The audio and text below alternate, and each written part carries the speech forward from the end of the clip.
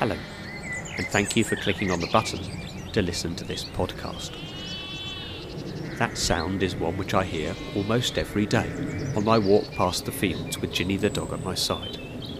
It's a sound I've grown to love.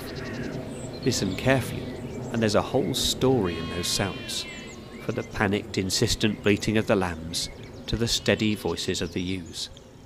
I love it because that field of sheep is a little part of the world seemingly unaffected by the global pandemic. My only struggle is that it jangles a nerve in me. You see, I'm a pastor, a shepherd, and I cannot see my sheep. I can see some of their faces online, of course, but I cannot speak to them face to face. I cannot be in amongst them and sense their joy or fear or faith. I am not a virtual pastor, since I do not have virtual sheep. The sheep are real, but I cannot see them face to face for now. I almost envy the farmer who occasionally moves these real sheep from field to field. At least he or she can see them. I find great comfort and inspiration in John's 3 little letters to his friends towards the end of the New Testament. Here's the end of the 3rd one. I have much to write to you, but I do not want to do so with pen and ink. I hope to see you soon, and we will talk face to face.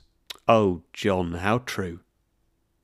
In fact, it's not quite the end, as he goes on to write, peace to you.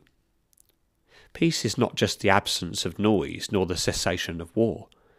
Peace is a sense of well-being.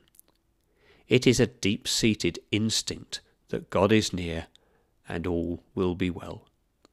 Until I can be amongst the sheep, I shall entrust them and their shepherd to his care. Maybe you would like to join me as I pray. Dear God, I thank you for the sheep in your care. Thank you that even those we cannot see are watched over by you. Whilst physical separation robs us of the sight of each other, we pray that we might know you are near. Amen.